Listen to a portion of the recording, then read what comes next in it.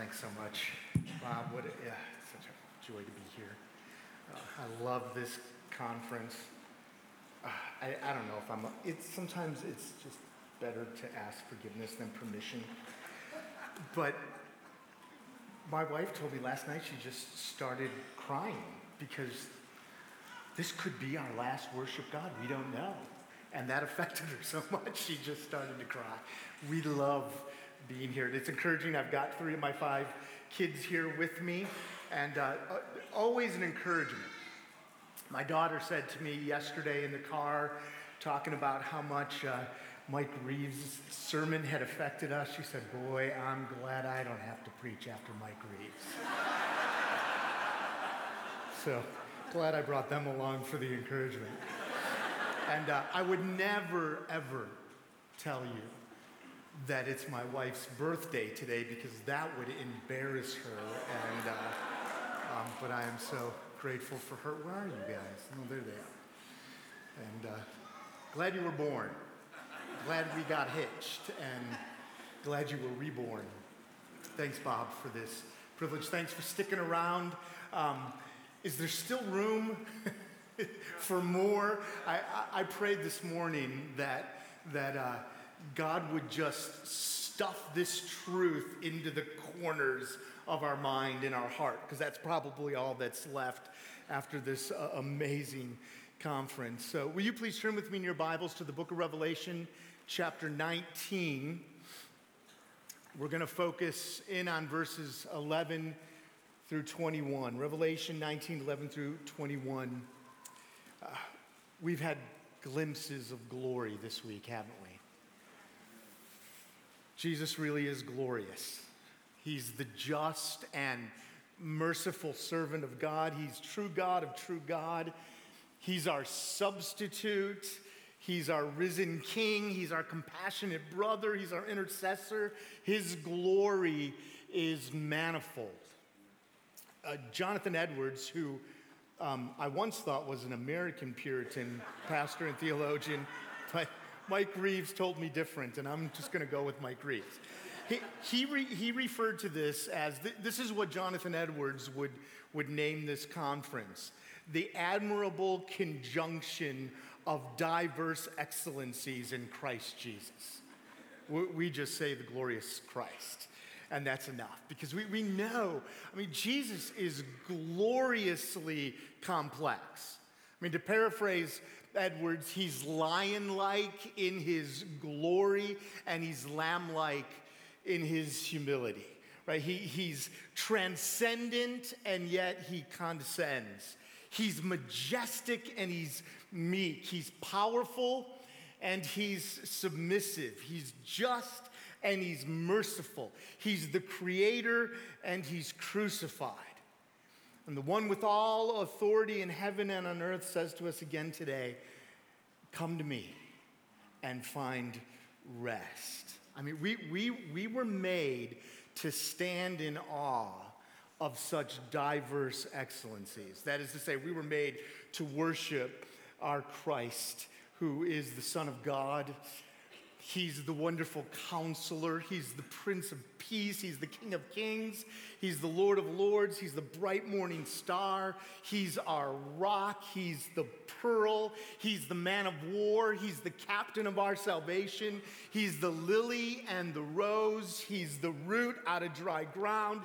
He's the tree of life. He's the fountain of living water. He's the bread of life, and he's the new wine. And he is, our topic for this last session, our returning bridegroom. So, let's stand, knowing that when he returns, we will behold glories heretofore unseen. And when we see those glories, we will be transformed utterly. So, Revelation 19, 11 through 22, I'll read and I'll pray, and then we'll dive in. Then I saw heaven opened, and behold, a white horse. The one sitting on it is called Faithful and True, and in righteousness he judges and makes war. His eyes are like a flame of fire, and on his head are many diadems. and he has a name written that no one knows but himself. He is clothed in a robe dipped in blood, and the name by which he is called is the Word of God. And the armies of heaven, arrayed in fine linen, white and pure, were following him on white horses. From his mouth comes a sharp sword with which to strike down the nations, and he will rule them with a rod of iron. He will tread the winepress of the fury of the wrath of God the Almighty.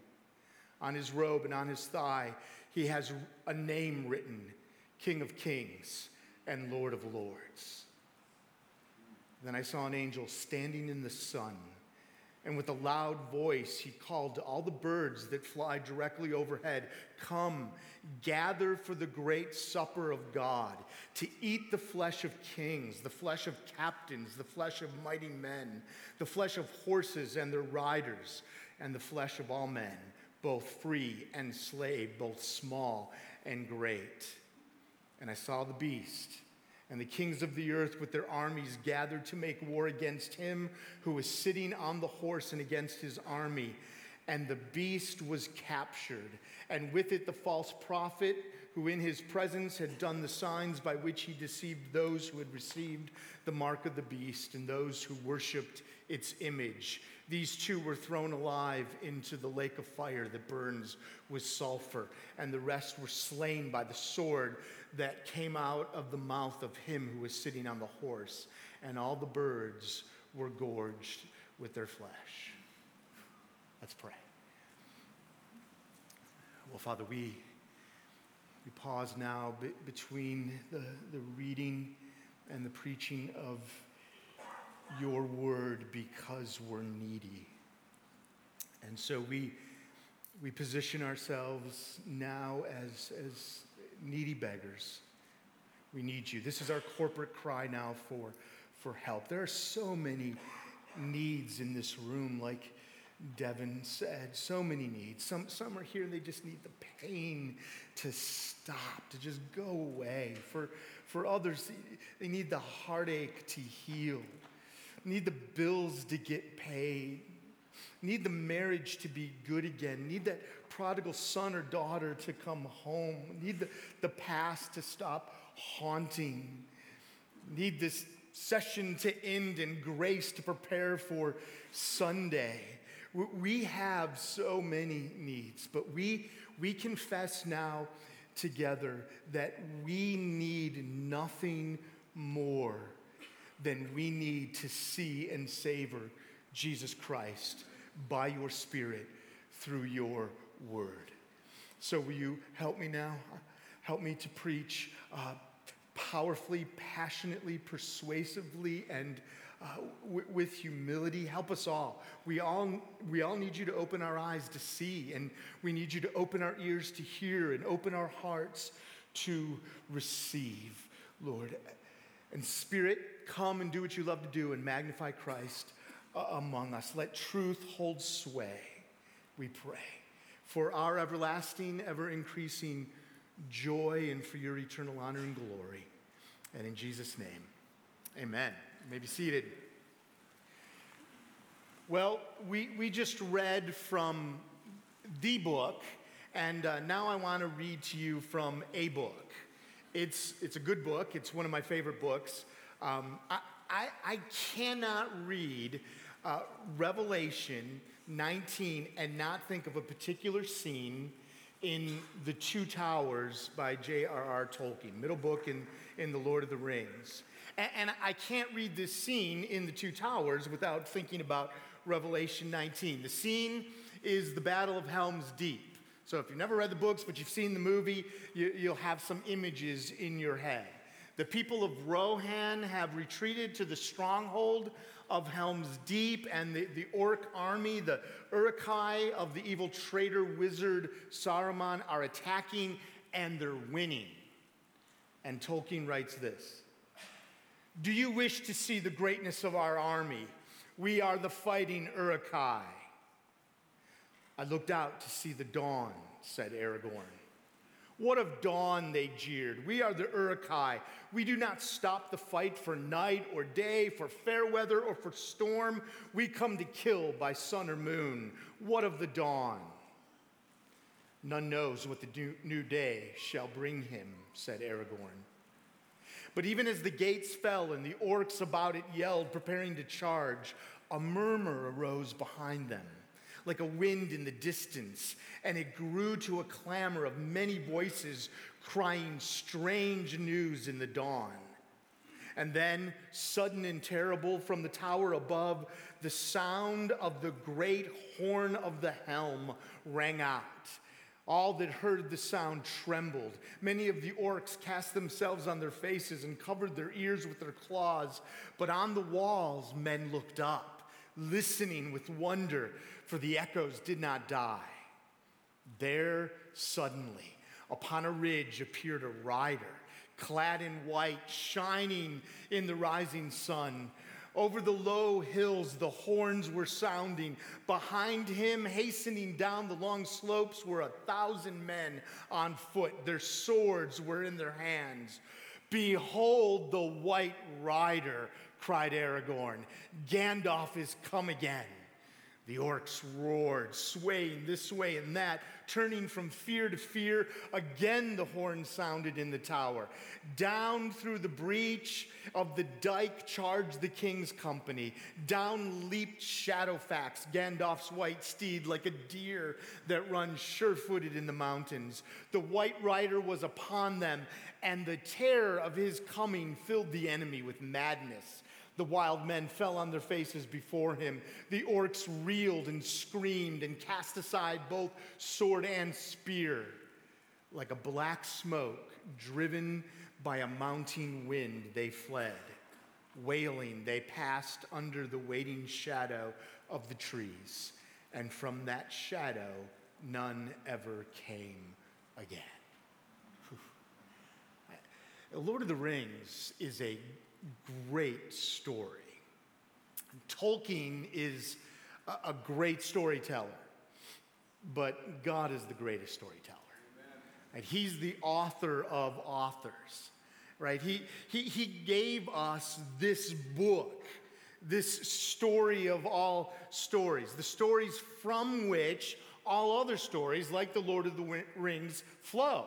All stories flow from it, and they flow back to it. All stories find their resolution in the story. Here's how Tolkien himself said it. This story, the gospel story, is supreme, and it is true. Art has been verified. God is the Lord of angels and of man and of elves. Legend and history have met and fused. Now, Lord of the Rings, just a story, but in it is an echo of the story. So in terms of Lord of the Rings mythology, we exist now in the Battle of Helm's Deep, right? That's life for us. We elect exiles. It's battle. It's war. But Gandalf is coming at dawn. Now, in terms of the real story, the true story, we live in the church age, the last days, where we fight the fight of faith, looking forward to the dawn, to our blessed hope, the appearing of the glory of our great God and Savior, Jesus Christ, Titus 2:13, right? The coming of the White Rider. When we read through the Bible and we get to chapter 19 of Revelation and read from there to the end of the book of Revelation, we realize that what we have in this book is the perfect story. It's the perfect story with the perfect ending, because the ending is really just a beginning. I mean, this whole story is kill the dragon, get the girl, and live happily ever after, right? That's the whole story. Destroy the dragon, get the bride, live happily ever after. And we don't have to worry and wonder, how is this going to turn out? How is this life going to turn out? Where is this all heading? I mean, some of you are here at this conference and you're wondering, is it ever going to be okay? We endure the battle. We fight the fight of faith. We wait and we worship because we know Jesus is coming to make all things right. So, yes, it will be infinitely better than okay. And a description of the bridegroom's return is what we have in our verses today. Now, you know, this is not an obscure teaching in the Bible. I mean, we have a remarkable description of Christ's second coming in Revelation 19, but it's mentioned, his coming back is mentioned over 300 times in the scriptures. He's coming. And God intends for us to remember that. Every single day, he intends for us to remember that. There's this day and there's that day, like Martin Luther said. 2 days on his calendar. This day and that day, the day of Christ's appearing. And that's meant to affect us. I mean, that's meant to fill us with longing and expectation. It's meant to change the way we live. May it do that. So we're going to look at the description of Christ's coming here. These verses break down nicely. So I'm just going to put some headings over these verses to help us make our way through. So we're going to look at the Savior, verses 11 through 16, the supper, verses 17 through 18, and the sword, verses 19 through 21. And those headings are actually answers to 3 questions. And the questions are, who's coming? The Savior. Why is he coming? The supper. And what will happen when he comes? The sword. So we'll walk through the verses, and then we'll end with some takeaways. Why is this description here? What effect should this have on us? I mean, like I said, these word pictures are meant to stir us, to change us. So we'll end by talking about that. But first, who's coming? Verses 11 through 16. There's no suspenseful buildup. We know who's coming. We know who's being described in these verses. If you were reading through the book of Revelation, you would recognize this description because it's very similar to how Jesus is described when he first appears to John back in chapter 1. And these images in Revelation 1 and 19, other places, they paint one of the most powerful pictures of Jesus Christ in the entire Bible. This is theology in pictures, right? Theology with pictures, word pictures. And this apocalypse, these images are just meant to affect us. And we should be affected by the very first phrase. It is stirring. I mean, sometimes we fly over phrases like this, and we need to read the Bible slowly. I mean, think about this. Then I saw heaven opened. Whew. I saw heaven open. Now, back in chapter 4 of Revelation, you remember, a door opens into heaven. You remember that? And it opens so that the Apostle John could enter the throne room, and he does, and he describes what he sees there. And in Revelation 4 and 5, we've got 2 of the mountain peaks of Scripture. But here, in chapter 19, all of heaven is opened. Right? No more doors, no more walls, no more separation of dimensions. I mean, imagine, what will it be like when he rends the heavens and comes down? Heaven opened, and not so someone can go in, like back in Revelation chapter 4, but so someone can come forth. I originally typed out come out, but that doesn't quite cut it. You have to say come forth when the heavens are rendered. I mean, it's no wonder John says, behold, right? Give your attention to this someone who is coming forth. And when we do, we see that he's on a white horse. and Gandalf Shadowfax has nothing on this steed. Emperors rode white horses in victory parades. Battle won, parade, they're on a white horse.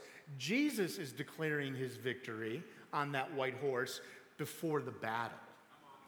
I mean, all he does is show up, and it's utter victory. You know why? Because he already won when he died on the cross and rose again. Colossians 2:14 and 15. This, that is the record of the debt of our sins that stood against us, he set aside, nailing it to the cross. He, God, disarmed the rulers and authorities and put them to open shame by triumphing over them in him, that is, in Christ on the cross. Hey, Jesus rode a donkey to the cross. You remember? The ride into Jerusalem and to death. We see his humility in that. We see his servanthood. We see his suffering. We see his identifying with us. But when he consummates the triumph of the cross by coming again, he will be on a white steed as the conqueror, as the captain, as the sovereign one fighting for us. He's called, middle of verse 11, faithful and true. He's faithful to his people, and he's faithful to keep his promises. I mean, we can surely trust the God whose very name and nature is faithful. And he's true. He's true to his word to judge the wicked and vindicate the righteous. He's intolerant of all falsehood. He will expose everything that's counterfeit. I mean, you put those together, faithful and true, and what that means is he will never deceive us. He will never fail us. He will never forget us, and he will fulfill his promises to us. And he has eyes like fire, verse 12. We saw these flaming eyes back in chapter 1 when Jesus first appeared to John in his heavenly glory. His gaze is piercing. Nothing is hidden from him.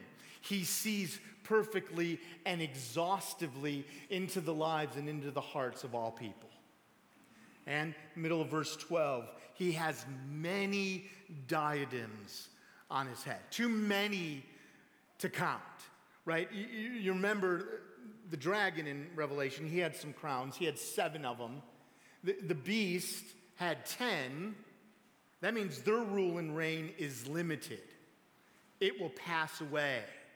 But King Jesus wears all the crowns now and forever in majesty and power. And he's the Word of God, into verse 13. Jesus is the one who, through his words and through his deeds, manifests or reveals the character of God to us. He is the image of the invisible God, Colossians 1:15. Jesus is God's revelation to us incarnate, right, in the flesh. This book, this Bible is God's revelation to us in writing. And we can't separate the two now, right? The living word, the word made flesh, Jesus, stands forth from this written word, the Bible. Right? We know Jesus by what's written here. And to know Jesus is to know the Father. But one day, no more reading revealing words. We will behold the Word of God himself. He is the end of verse 16, the King of Kings and the Lord of Lords, just superlatives to make the point that he is the kingliest of all kings. He is the lordliest of all lords. To him belongs all authority and power and all dominion. Now, notice who else is in the Calvary with the white rider. Look at verse 14. Jesus comes with the armies of heaven. And they're wearing fine linen, white and pure. That tells us who they are, because back in verse 8 of chapter 19, which we're actually going to read before we're done, that's how the bride, the church, is described. So all the saints who've gone before come back with Jesus. And that's not all. It's armies, plural, right? In Matthew 25:31, Jesus told us while he was here on earth, when the Son of Man comes in glory and all the angels with him, then he will sit on his glorious throne. When heaven opens so that the white rider can come again, he empties heaven of all its angels and all its saints and brings them with him. Now, what about the Christians who haven't died, right, who are still on earth when Jesus comes again? Well, they need a rapture to answer that question, right? You know about the rapture. You might have had debates about when the rapture happens. Even though rapture is not a biblical term, there is a rapture of the church in the Bible. And I mean rapture as in being carried away to another place. It's not in the book of Revelation, but it's in 1 Thessalonians 4:17, and it happens when Christ comes back. Then we who are alive, who are left when Christ comes again, will be caught up together with them, plural, right? The saints who have gone before and all God's angels in the clouds to meet the Lord in the air. And so we will always be with the Lord. There's your rapture. Definitely post-tribulation, because it's post-church age. I mean, think of it. I mean, every Christian, just let this land. Every Christian in this room will one day ride to victory with Jesus. Amen. Jesus doesn't triumph alone. He triumphs with his people. We'll ride, I mean, did you notice? We'll ride on our own white horse. Our own white horse of triumph in the victory charge led by our Lord and Savior, our white rider on that great day. Now, that puts our mundane day-to-day existence into perspective, doesn't it? Lord, let that land on us. That's our future. I mean, the story of stories has a resolution. Right now, there's rumors of war. There's natural disasters. There's cancer consuming our loved ones. There's corruption and calamity. There's rampant immorality and injustice everywhere we turn. But God's story is the story. And it's the perfect story. So the dragon will be defeated, the bride will be rescued, and there will be a happily ever after. And listen, this struck me. The Jesus here in these verses is revealed fully as he always is, as he always has been, as he is now. He doesn't become this when he comes again. This is who he is now. And he's with you, Christian, in that mundane, day-to-day existence. This is the Jesus. In fact, if you were in Mike Reeves' last session, you're in him.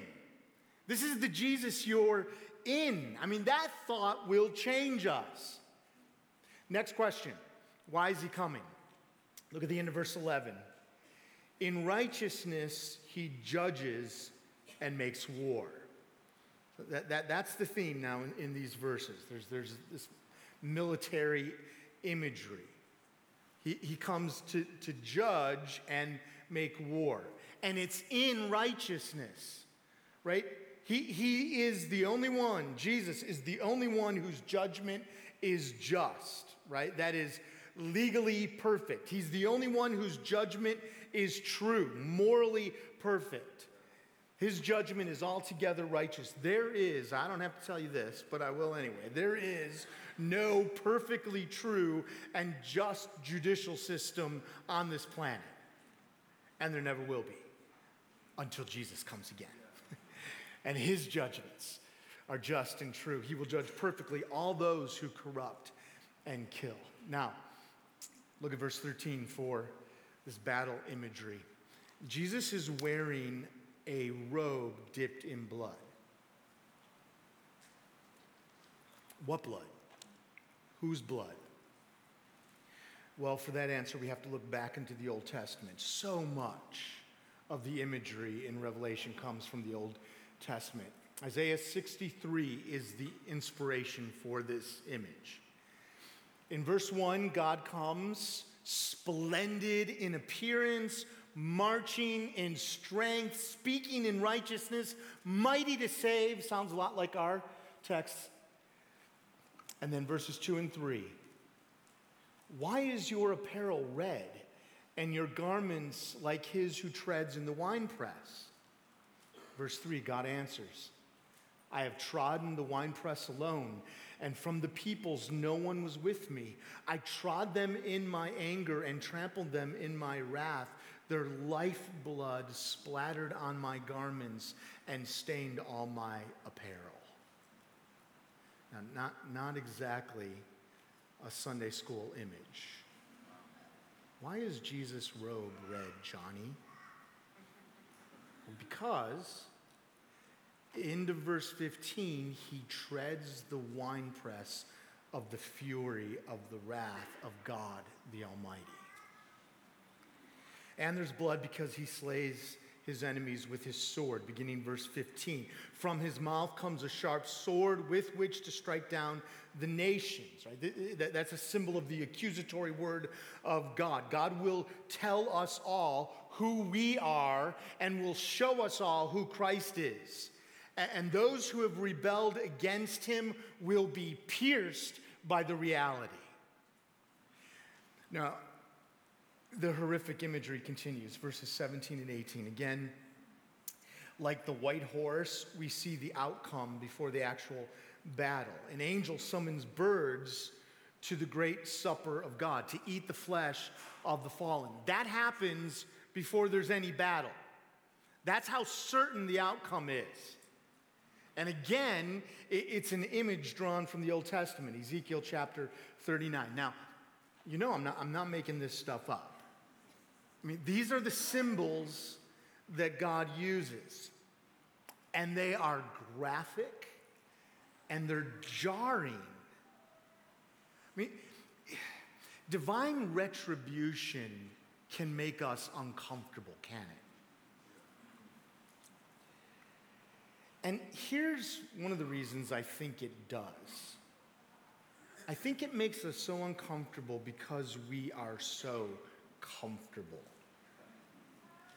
I mean, we are, for the most part, unharassed and unbothered by enemies. So we don't feel that longing for the gospel to be vindicated. We don't live under the threat of imprisonment for our faith. I assume that no one came to this conference worrying about a bomb going off during a session. I venture to say that few, if any of us, have had our property plundered, watched our wife get raped, or our children murdered in front of our eyes, all because of the testimony of Jesus. But it has happened. It is happening to our brothers and sisters in Christ. Right, to those with whom we will ride one day to victory. All of them who have those spots of glory.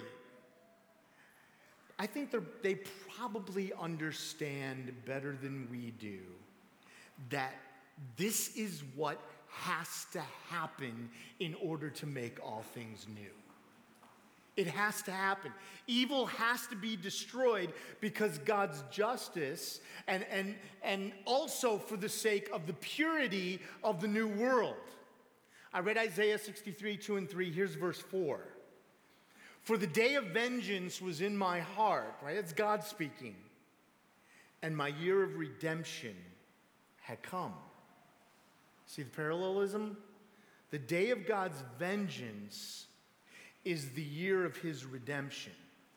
Full and final redemption for God's friends requires vengeance on God's enemies. And so we've already answered our last question. What will happen at his coming? I answer the sword, by which I mean the war, verses 19 through 21. I mean, we read about there's momentum, there's buildup, there's a gathering of forces in verse 19, and then what happens in verse 20? Well, not much of a battle, right? There is no battle in this war because Who can fight against the white rider and his armies?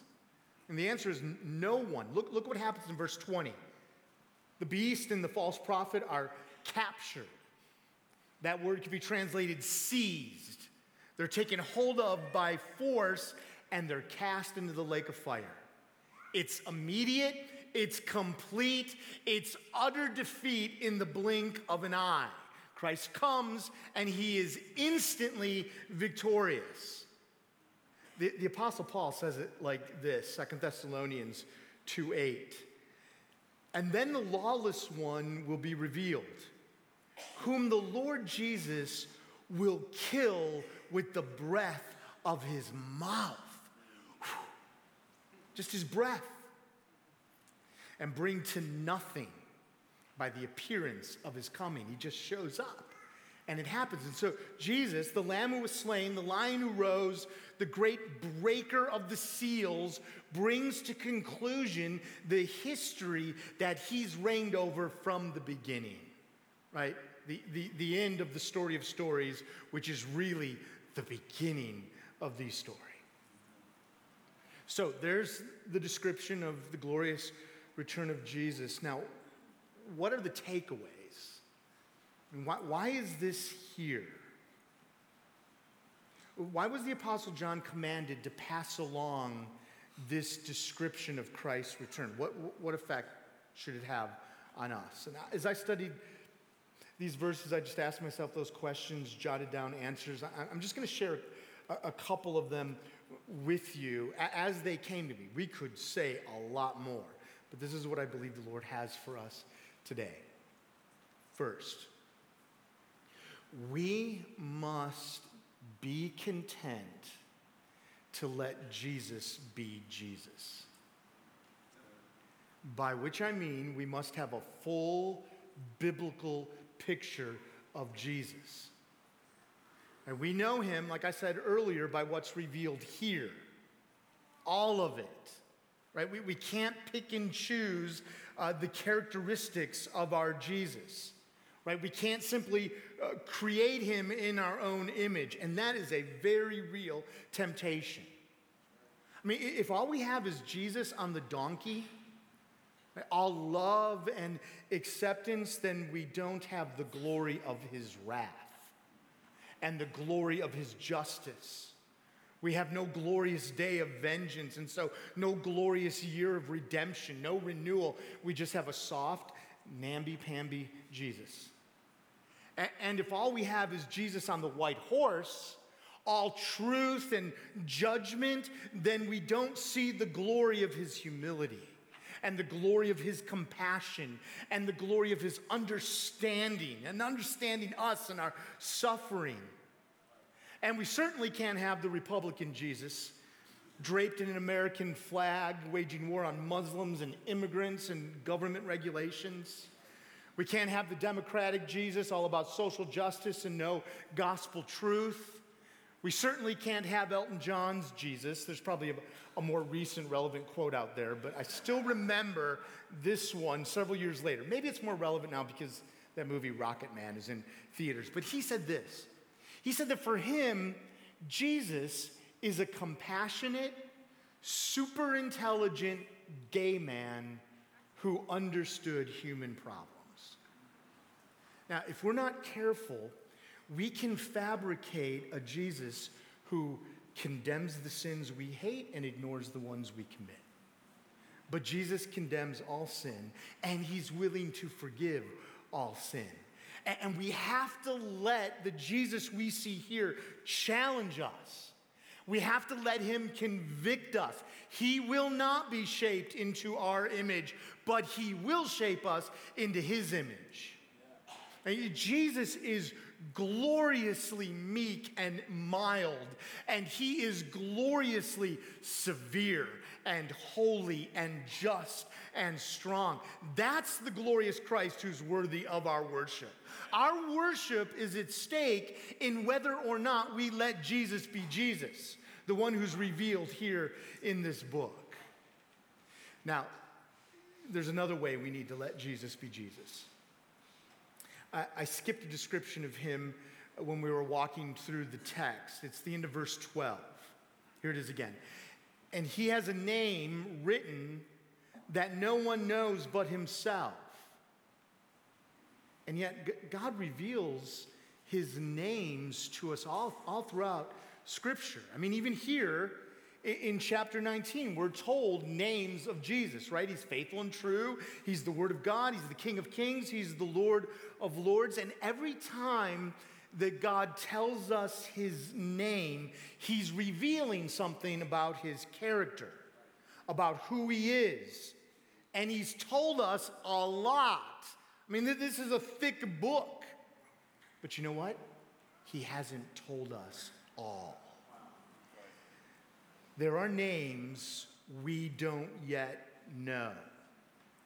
There's more of the character of Christ yet to be revealed, which means that revelation will continue right on into eternity because the infinite one is never exhausted.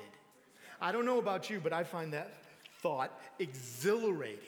I mean, we cannot know all there is to know about Jesus. He's too great. He's too glorious. He is the unfathomable God. Nitty-gritty, practical. That means there will be things now that we don't fully understand.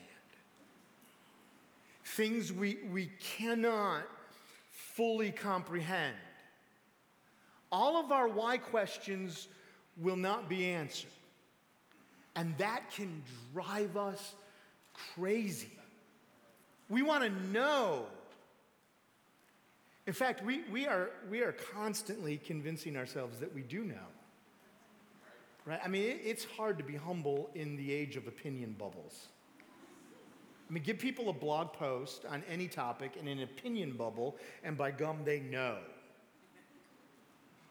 But there are aspects to Jesus that are mysterious, and that's humbling. It's humbling to not always know and to just trust the one who is faithful and true. I mean, even as I was preparing this message, I asked, why, Lord? Why the long battle of Helm's Deep? When the White Rider could come in an instant and claim victory. But here's what I know, even as I ask. When the archives are open in eternity, and I see what's been written there since before the universe existed, I'll say, oh, that's what was going on. That's what God was up to. That's the aspect of his character that I didn't fully comprehend. We must let Jesus be Jesus, even when Jesus is mysterious. Here's another takeaway. Let's let Jesus vindicate.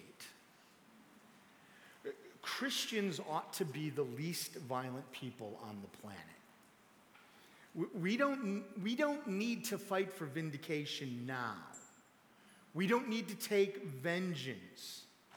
I mean, here's what nullifies that violence in our hearts, right?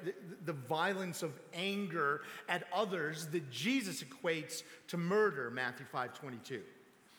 If a Christian sins against you, hurts you, offends you, and listen, I am not, believe me, I'm not making light of the pain sin causes, especially the pain that comes from other Christians. Nor am I saying that sin doesn't need to be dealt with. But when a brother or sister in Christ sins against you, me, and they will, and they have, we can look back to the violence of the cross and know that Jesus suffered that violence for that sin. He took it personal, so we don't have to.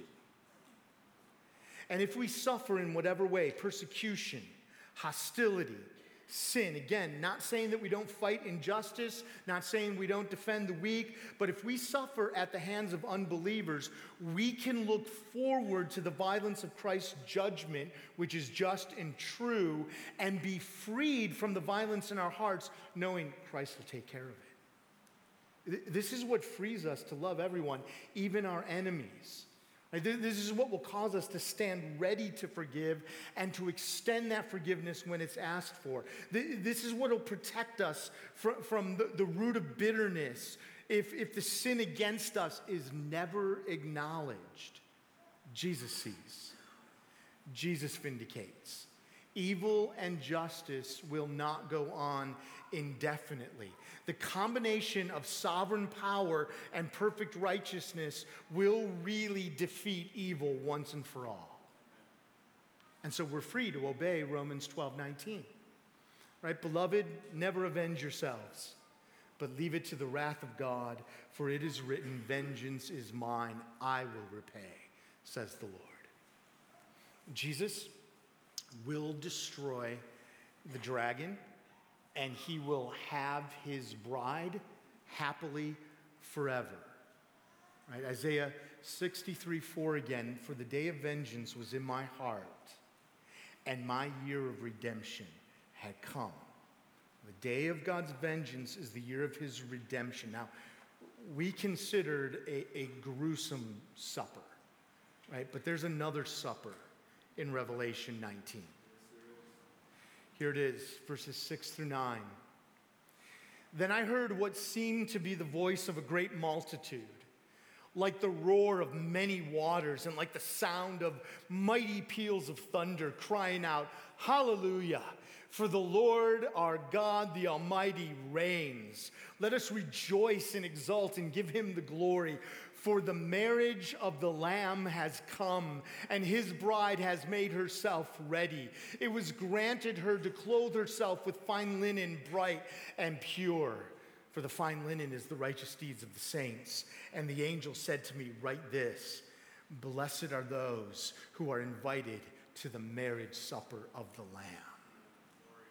Right? All of God's sovereign power is directing history. All of his sovereign power is directing the story to this end. Slay the dragon, get the bride, feast forever. Now, you probably know this, but let me remind you of the Hebrew wedding custom, because it'll help us see the reality behind this image. After a match was agreed on by the parents, there was a betrothal. And you know, because of Mary and Joseph, that betrothal was much stronger, much more binding than our engagements. The terms of marriage were agreed upon. There were witnesses. God's blessing was pronounced on the union. And from that day, the couple was legally considered husband and wife. But they didn't live together. Not yet. No marital intimacy. For a period of time, the groom would go off. He'd prepare a place for his wife. And when the time had ended, with everything prepared, he would put on his best clothes. He would gather his friends, and he would have a processional with singing and dancing and rejoicing. And he would go to the bride's house, and she would be ready, adorned and arrayed in her best attire. And the groom would receive his bride and bring her to their new home for a week-long feast. Now think about it. That wedding custom is a parable of all redemptive history.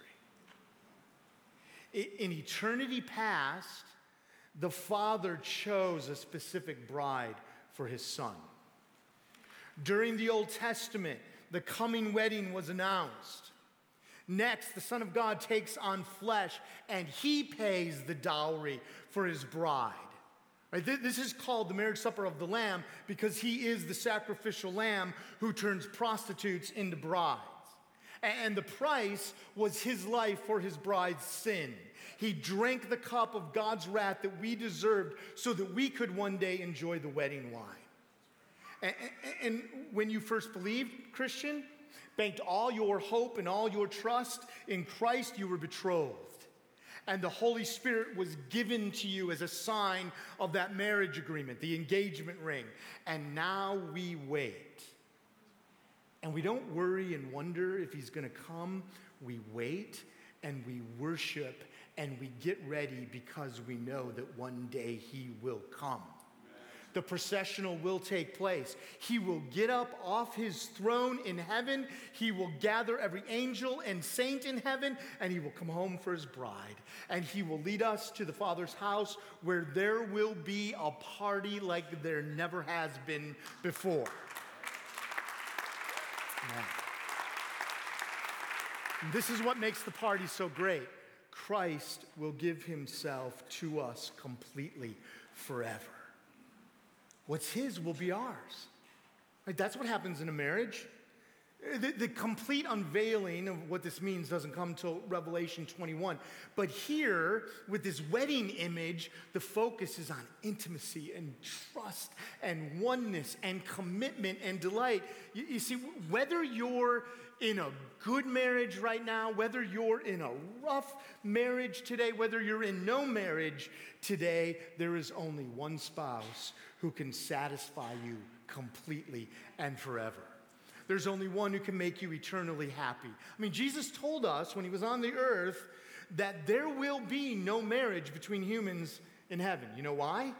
Because intimacy with Christ is better than the best marital intimacy on earth. I mean, Psalm 16:11 is the description. In your presence, there is, don't read too quickly past this phrase, fullness of joy. And at your right hand are pleasures forever. Think of that. Fullness of joy, utter bliss, heavenly ecstasy with no sin to get in the way of our enjoyment, and the experience of the deepest, purest, most profound love imaginable. I mean, we cannot imagine what it's going to be like. You know how I know that? Because the Bible says so. 1 Corinthians 2:9, no eye has seen, nor ear heard, nor the heart of man imagined what God has prepared for those who love him. Do you know why we can't imagine it? Because there's never been a wealthier father prepare a wedding feast. There's never been a groom who has sacrificed as much for his bride. There's never been a groom who treated his bride so well. There's never been a more wonderful home prepared. No bride has ever needed her husband more, and no bridegroom has ever loved his bride more. There has never been a wedding like this. All weddings point to this wedding. And everything we desire in a spouse, Jesus is. He's honorable, he's faithful, he's committed, he's great and powerful, he's rich, and he's generous, he's wise, he's beautiful, he's completely delightful, which is why there are pleasures in his presence forever. Now, Michael Reeves said it if you were in his session, and it was already here in my notes, so God wants you guys to get this. Don't let this make you feel uncomfortable, right? I mean, the ladies have to deal with being called sons all the time. So don't be uncomfortable about being called the bride. This imagery is intimate. Work hard to see the reality behind the image and rejoice and exult and give glory to God. The gospel. Christ's life, his death, his resurrection, his reign, his promised return for his bride, that's the invitation to this wedding feast. And you RSVP to the marriage supper of the Lamb by believing. That's all. And if you've already RSVP'd, well, you will ride triumphantly with the bridegroom. You will feast on and you will enjoy the presence of our glorious Christ forever. Come, Lord Jesus. Let's pray. Father, will you please do what I cannot do, what we cannot do on our own, and will you just drive this word home, drive these truths home so that they shape us, so that they affect us, so that they change us. Let it bear fruit in our lives. Empower us to wait and to worship now with faith as we look to the dawn and the coming of our white rider, our dragon slayer, our bridegroom. And let what we know is coming in the future define and direct our present.